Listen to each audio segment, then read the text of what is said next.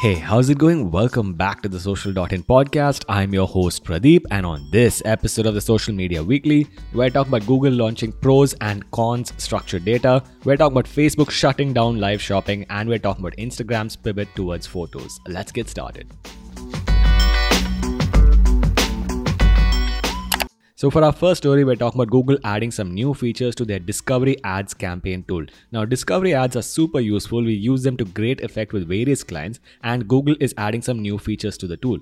Basically, you have enhanced creative support wherein you can add text overlays as well as different aspect ratios for images. You also have better insights in terms of audience segment based impact analysis, and you also have the ability to build campaigns easier with better audience control.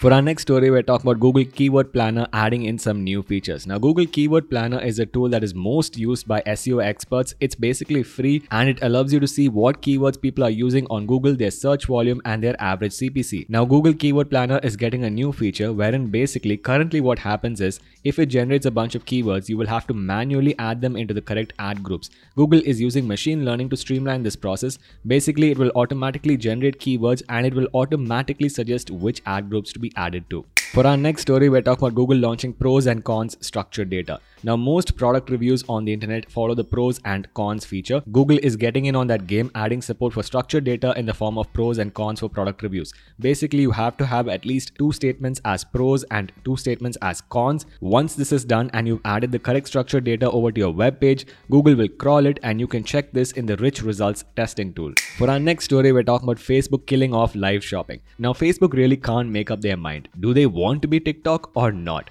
Basically, they're killing off their live shopping tool starting from October 1st, and creators will no longer be able to tag products or add in product playlists. Creators instead will have to focus on what else? Reels. Anyway, Facebook, to be clear, is not killing off Facebook Live, only Facebook Live shopping. For our final story, we're talking about Instagram focusing on ultra tall photos. Now, this all stems from the Make Instagram Instagram Again movement. Basically, what happened was Instagram was becoming too much like TikTok with a redesign and an emphasis on video content, and now Adam Mosseri has said that Instagram is going to be focusing on photos again. Apparently, currently on Instagram, you can only upload a 4:5 image, but soon you'll be able to upload a 9:16 image, wherein it will fill the whole screen exactly like video.